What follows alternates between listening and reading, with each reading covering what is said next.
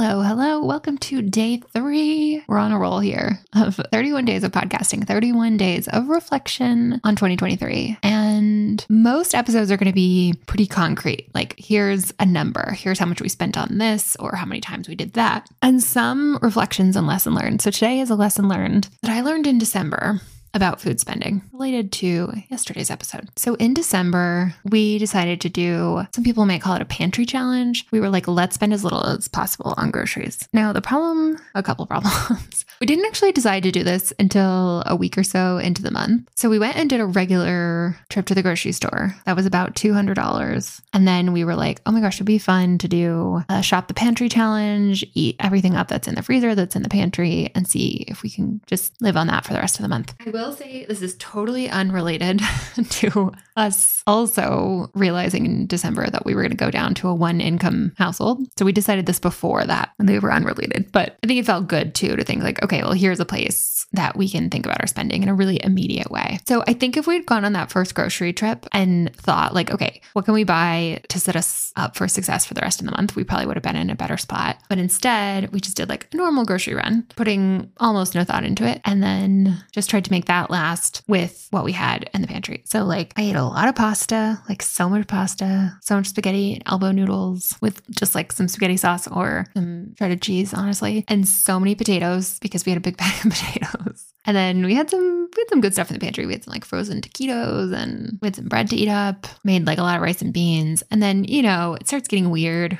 You're like, oh, I guess I have these like weird garlic crackers in the back of the pantry and maybe those would be good with peanut butter on them. I don't know. And I was not enjoying it.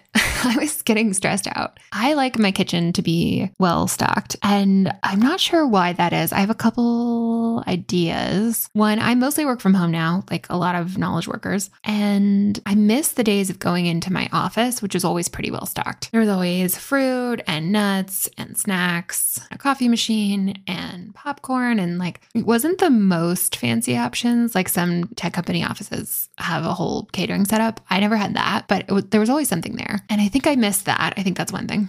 2, I've always struggled a little bit with some blood sugar issues. It runs in my family. And sometimes I just get really hungry. Like you've heard the term hangry. I don't want to go like too much into my health history, but sometimes my blood sugar just drops and I get really hungry and I just really want to be able to eat something right away. And so I like being able to just open the fridge, open the pantry and have something there that I can grab that like doesn't need to be cooked or assembled. It's just food that's ready to go. I think that's a second reason. And I think a third reason is, how do I want to say this? I feel like all day I'm making too many decisions and kind of thinking too hard about things, both because I have a job where sometimes it's my job to make decisions and to think about things, and because I have generalized anxiety. And so I overthink things and I think too hard about decisions. And just having a bunch of food available at all times, I think is like one less thing I have to worry about and like one less problem I need to solve. And I found myself thinking about food so much in December. And I will acknowledge every single day of my life, like I'm so lucky that this was just something we were doing for fun. Obviously, people need to cut back on their grocery bill all the time out of necessity and not as like a fun challenge. And that is incredibly difficult. And I'm so like grateful and feel so lucky that that's not something I have to worry about. And I just know it was taking up like such a mental load. Like I like every day I was like, okay, but like,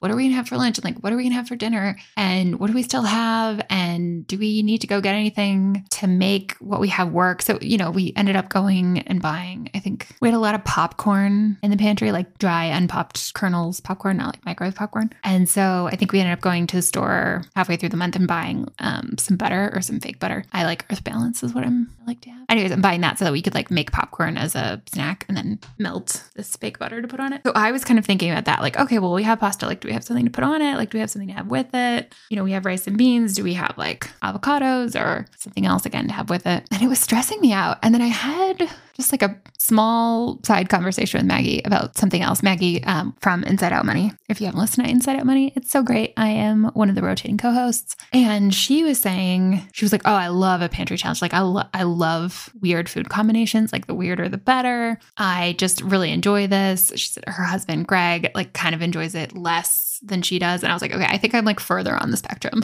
Like if you had to rate this, it sounds like you enjoy this like 9 or 10. Maybe Greg enjoys it like 6 or 7. And I'm like 2. I'm like, I hate it. I don't like it. And I just hadn't really thought about it that way. I was like, oh, this is terrible. I assume everyone who does this also thinks it's terrible. And sometimes you just do hard things because it's good for you and it's fun to do hard things. But I just hadn't really thought that there are just people who are wired to enjoy or not enjoy this kind of thing more than others. And I do think there's definitely people, not just with like weird food combinations or pantry challenge, but who get more satisfaction out of stretching a dollar. Like whatever way their brain is wired, it lights up more when they can be frugal and make a frugal choice. And I like to be smart with money. I've always lived below my means, even when my means were much, much, much lower than they are now. But like, I don't think I get a thrill out of it as much as maybe some other people do. So I've talked a bunch of times. I'm like, I'm never really trying to spend less money on food. I don't know why we decided this would be fun to do last month, but we did. And we tried it. And I think the lesson I learned was it just confirmed for me that like all we're all trying to do is use our dollars to maximize satisfaction and maximize happiness. And that doesn't always mean spending less. Sometimes that means spending more when you know you're going to get a good ROI, a return on investment for that dollar. And for me, the ROI on food is very high.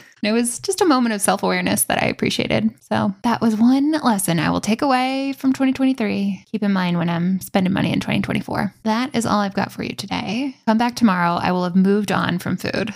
If you have any thoughts, questions, comments, concerns, good jokes, bad jokes, the quickest way to reach me is a DM on the Instagram. Thanks for listening, friends. Talk to you tomorrow.